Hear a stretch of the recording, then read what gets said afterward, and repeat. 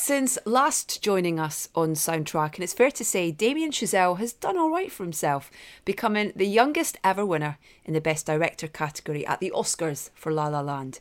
His latest offering is First Man, starring Ryan Gosling and Claire Foy. Now, the narrative explores the years leading up to and including the 1969 Apollo 11 mission to the moon, with the focus very much on the emotional challenges faced by Neil Armstrong and his family. It's another giant leap for Damien, who seems pathologically incapable of making a bad movie. Now, we discussed Whiplash and La La Land at length during our first conversation back in episode 24. So the focus is very much on how he went about creating a soundscape to transcend Earth and space for this project. Before we get to that, I want to share a special offer from our friends at The Economist, which you might already know covers a huge variety of topics. It's not just finance and economics, but intelligent, informed and accurate reflections on science, technology and the arts too. For instance, you might want to learn more about cultural censorship in Lebanon, or how certain films offer escapism during these most testing of times. And regarding the subject matter of First Man, a quick dig into The Economist's online archive reveals several articles on space tourism and the ongoing efforts to put the likes of you and I on the moon. The good news is you can try The Economist out for free, courtesy of Soundtracking. All you've got to do is text SOUND to 78070. That's SOUND to 78070, and you'll get a free copy of The Economist, the smart guide to the forces challenging your world. Back to Damien, and for First Man, he once again collaborated with his old friend Justin Hurwitz, who provided the scores for Whiplash and La La Land, for which he won an Oscar. And we begin with Justin's cue, Quarantine, which not only marries two of the score's main themes, but also its two main instruments, the harp and the theremin.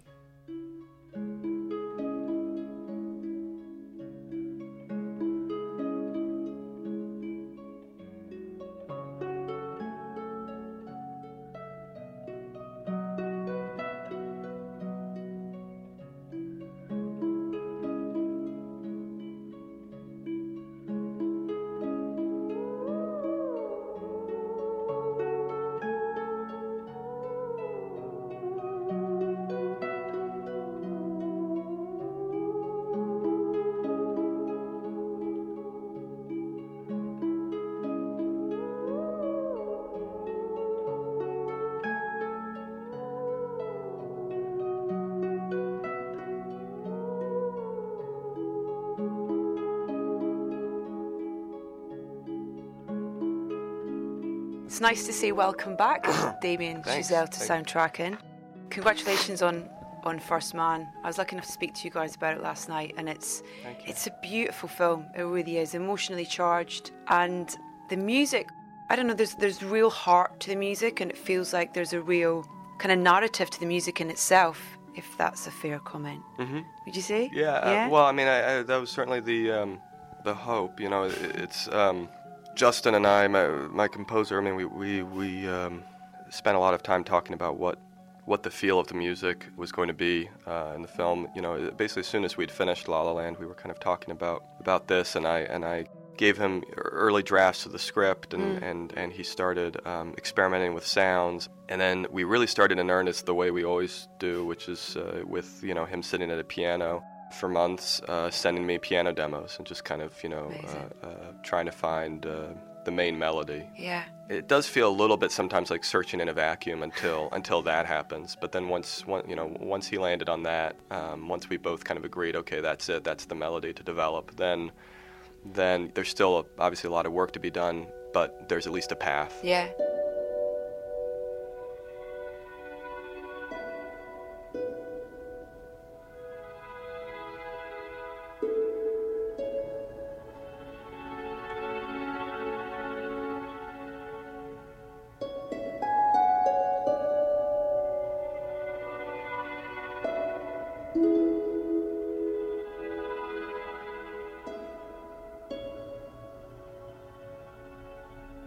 And how do you decide on, from those early stages of sitting at the piano and him working out melodies, to working out the instrumentation of those melodies? Because there's beautiful, there's a harp. Mm-hmm. Is it a harp that kind of comes in and out throughout the film? That's that's a kind of recurrent theme and melody that you hear on several occasions? And what are the conversations that you have with him about what that ends up being in terms of the instrumentation of it? I guess it depends. If I'm remembering correctly, here it sort of began with the main theme, sort of being played on the piano, and then we started talking about what basically the main sort of instrumental voice could be.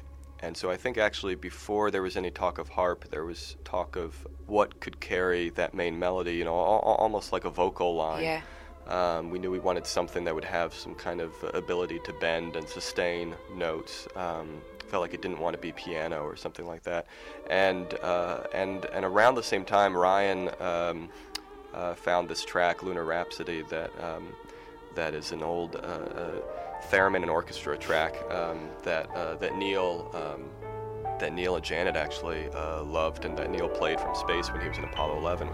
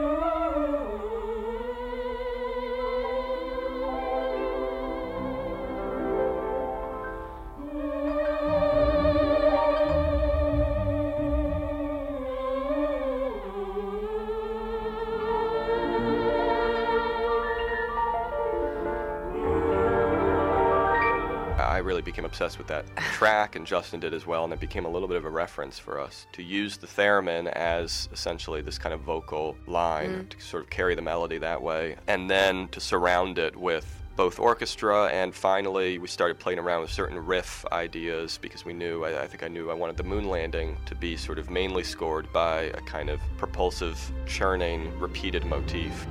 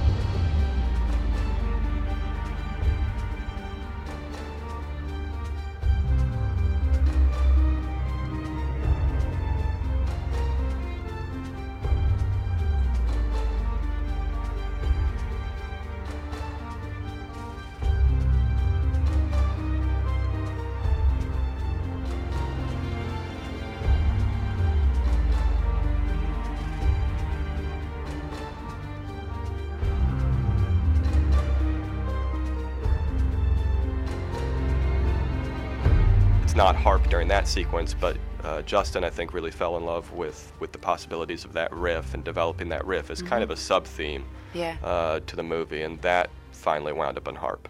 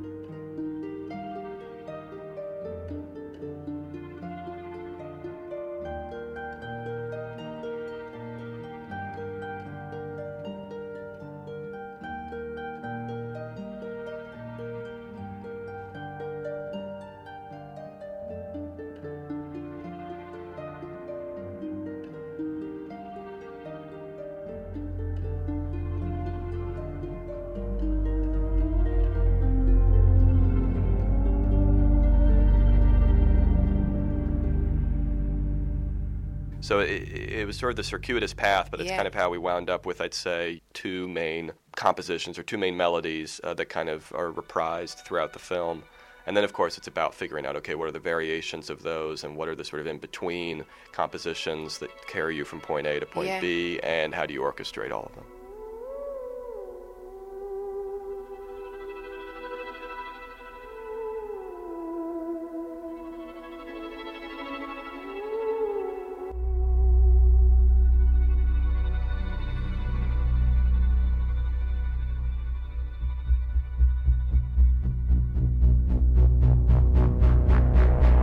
And also because you have two worlds, where you have the human world in terms of this emotion that him and his family are going through, and all the other families as well. But then you have giant rockets heading to the moon, Yeah. and kind of not going crazy with that, because you could easily have gone space batshit crazy with it, It's very easy to with that subject matter, yeah. but bridging those two worlds Yeah. kind of seamlessly, and pulling on the emotions and almost switching those worlds as well at times. Yeah, it was definitely trying to. I mean, we talked a lot about trying to do what Ryan and I talked a lot about trying to do with the film. Try to find a balance between the intimate and the epic, and to try to find a balance between the sort of quotidian life and space. Yeah. And something I love about the theremin is that it has this immediate association when you hear it with science fiction, Yeah. because of its use in certain iconic 50s science fiction movie scores. And that's essentially what the moon was, to people living at the time of our movie. Yeah. The moon, walking on the moon. The only images people had seen of that were from science fiction, so there's something about the theremin that I think helps suggest that outlandishness, the sort of far-reaching aspect of that vision. And there's also something about the sustain of its sound that it always sounds to me like a boomerang being thrown into space. That there's something about it that just kind of directs your gaze outward.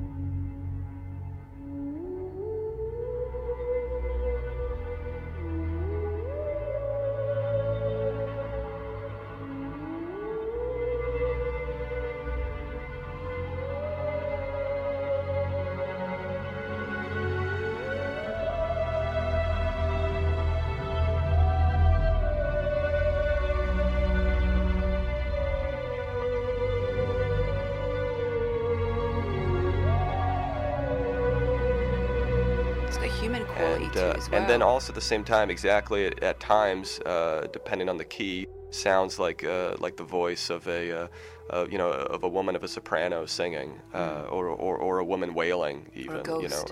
Or a ghost sort of wailing. There's a beautiful human quality to it, which is ironic given that it's essentially kind of one of the predecessors of sort of what you'd call electronic instrumentation. I mean, you're not creating the sound by direct human means. You're creating it by manipulating waves, sound waves basically. So it's just a fascinating instrument, and I think it has a lot of emotion in it, and it just seemed like a good tie, a good bridge to these two worlds. And then especially when we found what happened when we combined it with harp or with certain kind of very old school acoustic instruments, it had a little bit of that effect as well, of just of living in the everyday grounded reality and then sort of surging you upward from that into the realm of science fiction. Yeah.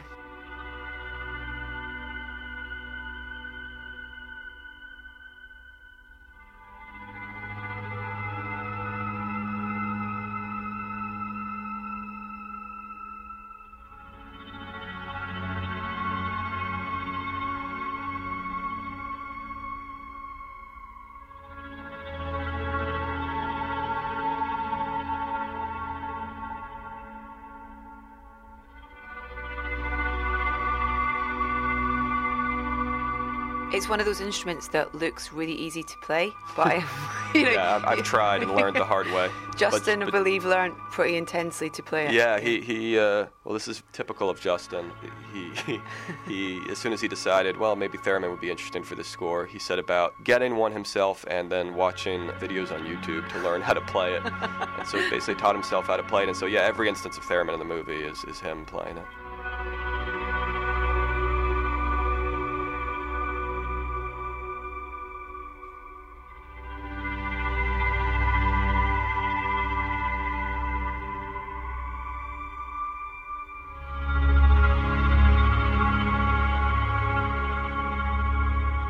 Because there's some really powerful moments in the film where there's no sound. Mm-hmm.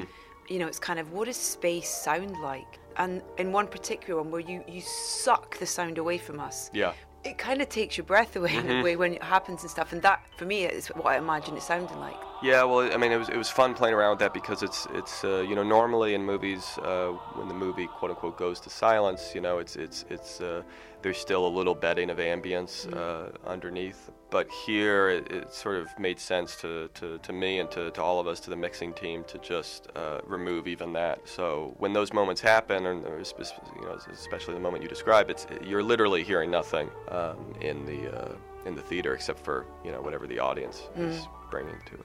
There's a couple of little moments as well that have, you know, the contemporary tracks or existing music is used in Lunar Rhapsody, obviously, is there, and beautiful connection, genuinely, authentically, with Neil and Janet Armstrong, and it being a track that they danced to and they loved, and so he did take it to space and play it on cassette.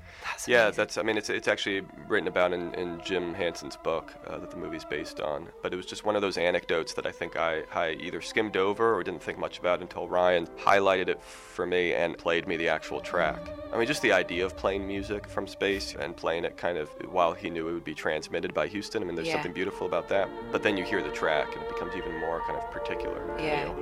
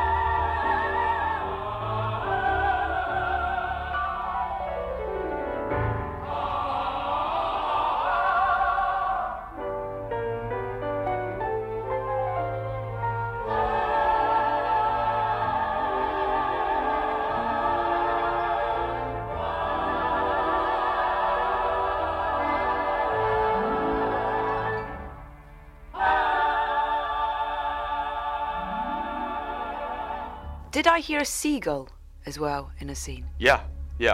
Well, you know, he's looking up during, that was actually, I think that was something that, I forget who it was, but one of the astronauts being interviewed in a documentary I saw, I always remembered it. He talked about lying there in the capsule waiting for liftoff and seeing birds flying by. You're already at the level of the birds because you're sitting that high up off the ground on this rocket. I love the sound of seagulls. I'm from the seaside, so it really reminded me of home. I loved it, Well, it's a peaceful kind of sound, but of course, you know, it seemed interesting to sort of counterpoint that kind of sound with moments where I at least would be, you know, probably wetting my pants out of fear, waiting there for this thing to ignite underneath me. You feel like you've been to space because you're so there in those capsules with those men, and so much of that is down to how you've shot it, and the sound design as well is so important. You know, those rickety tins that you can feel it and hear it in the way the camera's moving, but the sounds as well and stuff, and that marriage of those things, and it's so particular but so powerful. It was. I mean, I was really lucky to to just have the team to work with that I did. I mean, the sound designers and engineers were just brilliant. Eiling Lee and Millie Morgan I had worked with on La La Land with Justin, obviously, beforehand. But then they were joined by Mary Ellis, who did the on-set sound, and Frank Quintana and John Taylor, who came on in post. And so together, the essentially the five of those people were each of them just sort of carving out a piece of this of the soundtrack and blending it together, and it was incredibly hands-on kind of work. I mean, I remember Eiling traveling multiple times to Florida to record launches, and obviously they're not launching Saturn V's there anymore, but launching the Falcon X and certain SpaceX rockets, and also going to Texas to record the sounds of rocket tests there. And I remember Frankie going to various places all over the country to record old vintage spacesuits. I remember he recorded John Young's suit that he wore on the moon. Wow. Sort of put mics into the helmets and into the valves to see, what just to hear what oxygen going through them would be like, and all these sort of things. They really took it. They took their jobs very seriously, and it was sort of amazing to hear what they were then bringing back, because it was so particular and I think beautiful, and then of course it's just the fun thing in a way is just once you've collected all those sounds to then sort of be able to sit down and play with, okay, where do we ramp them up, where do we bring them down, where do we pull them out, or where do we augment them with things that aren't literal at all, things that are more heightened to sort of suggest the ferociousness of a rocket or of something in space. And Eiling would be playing with animal sounds and sounds of warfare and explosions and things, and just kind of but baked in such a way that you don't really know exactly what you're hearing, but it just becomes this kind of overwhelming sensory experience. It was a lot of work, but it was kind of amazing to see those people work.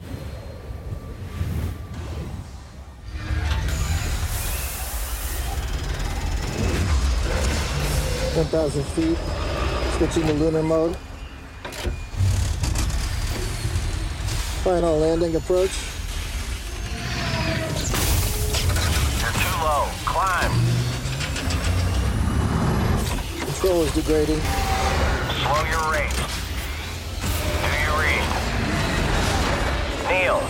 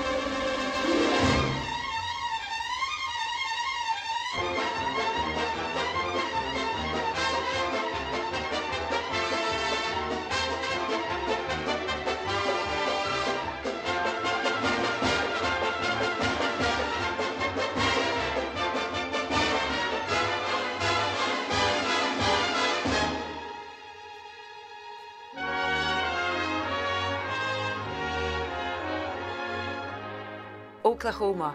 I love that little bit where they're kind of they're all around each other's houses having dinner, relaxing, and we got Oklahoma on an 8-track in the background. It's like it's brilliant. It's certainly a piece of Americana. Totally. We spent a lot of time actually thinking about and asking, what kind of music would the astronaut families be listening to? A lot of it was very old school. It was. Neil was a big fan of show tunes. So that's true, because that's in the script. Yeah, that's all true. Yeah, he wrote the musical for the Student Review in college, and he was a big Gilbert and Sullivan fan, and Rodgers and Hammerstein fan, and also a big band fan. Yeah, and so we just sort of we had some fun kind of sifting through what those catalogs might be. Yeah. Oklahoma, where the wind comes sweeping down the plain, and the waving wheat can sure smell sweet when the wind comes right behind the rain. Oh, Oklahoma, every night my honey lamb and I sit alone and talk and watch a hawk making lazy circles in the sky. We know we belong to the land, and the land we belong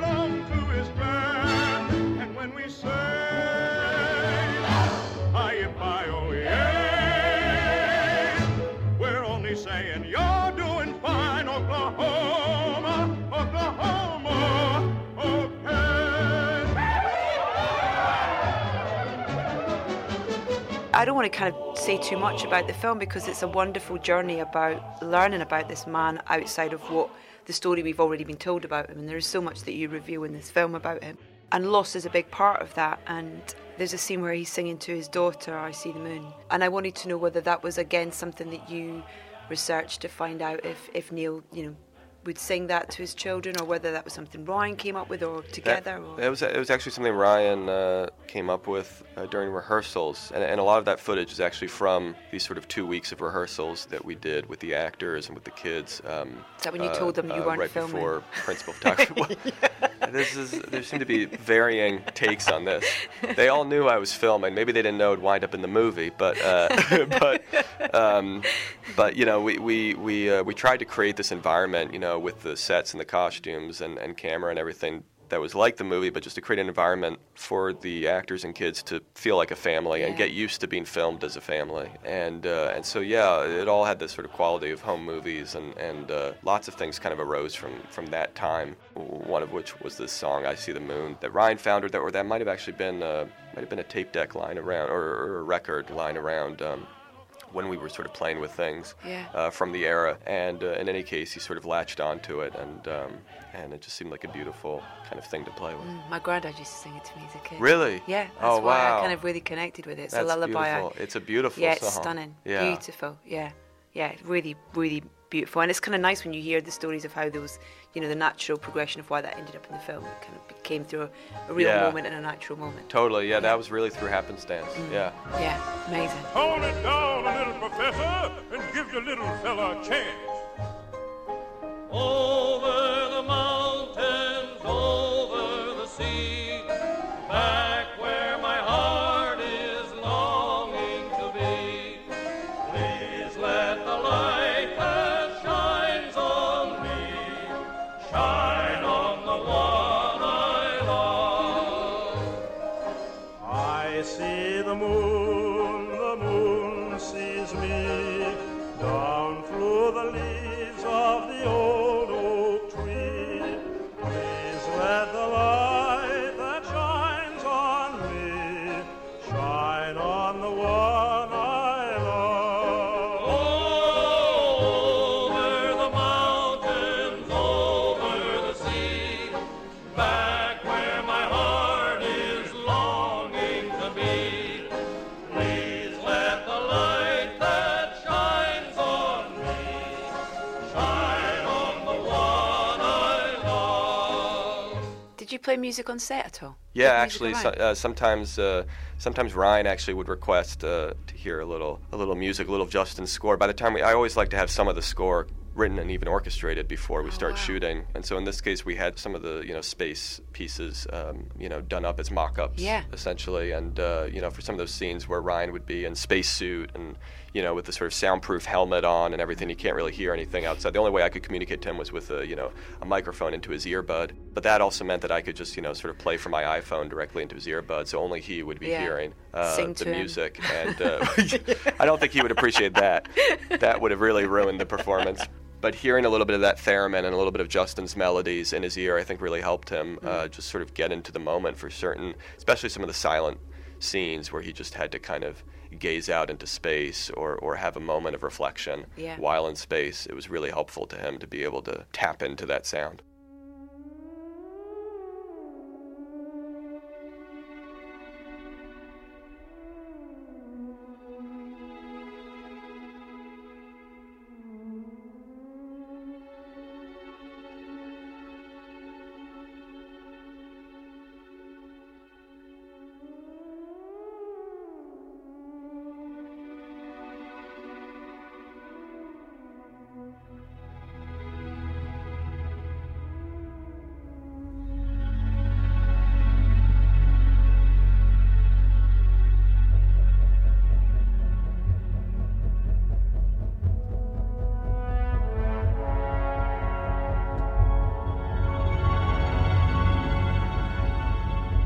For the amount of effort, and commitment that Ryan put into this performance, it's an effortless performance because it's so real. In particular, those moments where it's just his face or even his just eyes in a visor, in those space helmets and stuff like that. It's so brilliant. I agree, and thank you for saying that. I've always been a fan of Ryan's. I was a fan long before I ever worked with him. I never saw anyone else in the role other than Ryan. The moment that I started reading Jim's book, for whatever reason, Ryan was the person I had in mind. And so the first time I ever met Ryan to talk with him about a project was about this. And I just pitched him, this sort of rough idea of what I wanted the movie to be like, and he seemed interested. And I also found out he was interested in musicals, and I had this musical script, and so that that kind of went into that. But as soon as La La Land was done, I by that point, Josh Singer, the incredible screenwriter who adapted Jim's book, had a draft of the script by that point. We gave it to Ryan. Ryan read it, responded to it, and then we all just started working together. And I think part of what makes Ryan sort of unique is that he's one of the hardest workers I know, and he burrows into the character, and in this case, playing a real person, he just, went to great lengths to glean every bit of information he could about Neil. He took flying lessons. He went up to Neil's childhood home to talk to his family there. He spent time with colleagues and friends and fellow astronauts, and he went to boot camp at NASA in Florida and just kind of tried to pick up every single thing he could. And yet he does have a way of making all that work invisible. He has a way of making it all seem effortless, and a way also of communicating so much with so little at times, because Neil was such a taciturn individual, and Ryan is able to invest so much into those pregnant pauses and those silences. But I love working with him because it's such a collaborative process, as we were talking about with Lunar Rhapsody or with I See the Moon, or so many other things in the movie that I'm even forgetting about were things that Ryan dug up himself, and so it's really like working with a fellow storyteller, and you're just in it together. It's not just director actor. It's like Ryan, myself, Josh. It all felt like we were just kind of collaborating to tell the story. I've got to ask about the bracelet, because I was in bits. At that, it's. It's funny. I see you actually have a bracelet. I do, with my boy's name on it. Yeah. It's. So the idea came from. There's a passage in Jim Henson's book that talks about this time that Neil spent alone by himself at the crater during his moonwalk, and also talks about he all the astronauts had these PPKs, personal preference kits, where they would often use to bring personal mementos to the lunar surface, and we know that the astronauts, for example, of Apollo 11 brought a patch of the Apollo 1 mission, sort of to commemorate their fallen comrades, and left that on the moon. We know that Buzz, mentioned bringing some of his wife's jewelry, and later Apollo missions left family photographs on the lunar surface. Neil never disclosed what was in his PPK, refused to sort of confirm or deny what exactly he had brought with him, and so it was actually a conjecture on the part of his biographer, Jim Henson, and also came out of discussions with his sister, June, who was one of the people closest to him in his life. She perhaps optimistically, hopefully thinks that he brought something of his daughter's and left it on the moon. And so that's kind of where the idea came from.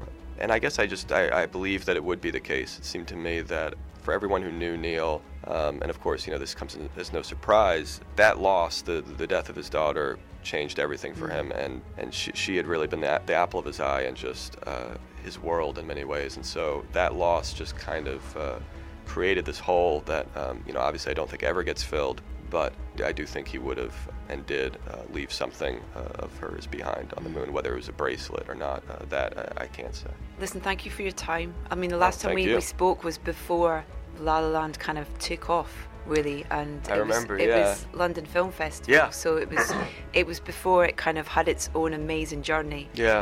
So congratulations. No, I remember that was so fun, and this too. It's so fun to get to talk in detail about this stuff.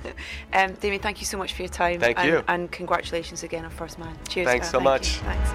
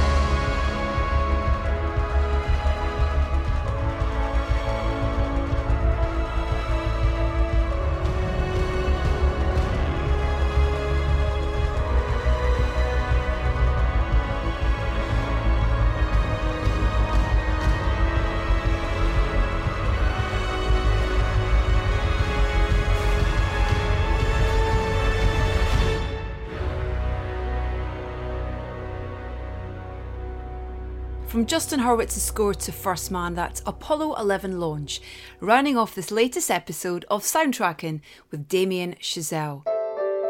My huge thanks to Damien for taking the time to talk to us a second time round. He really is one smart cookie. First Man is on general release now and is yet another staggering piece of cinema. Now we'll put up a Spotify playlist for this show via edithbowman.com, which is also the place to catch up with all of our previous episodes, including the ones with Damien and Justin. Follow us on Facebook, Instagram and Twitter. We are at Soundtracking UK, and do please rate us on iTunes if you get a moment. Now before we go, I just wanted to point our UK listeners in the direction of home delivery service Milk and More. Continuing the great British tradition of the milkman, the team at Milk and More take pride in bringing fresh organic milk in reusable glass bottles to you. As well as the white stuff, they also offer a wide range of culinary essentials sourced from farms up and down the country, from bread, eggs and vegetables to yogurts, preserves and cheese. Check whether they deliver to you via their website milkandmore.co.uk, then register and order from their large selection of carefully selected artisan produce, which will then be delivered direct to your door before 7 a.m. if you're an early riser. That's milkandmore.co.uk, where you'll find the best of Britain, bottled and plenty more besides. Join us next week for more Soundtracking, where we have the second sitting with writer-director Sacha Gervasi, talking about his fascinating new film My Dinner with Hervé, which stars Peter Dinklage and Jamie Dornan.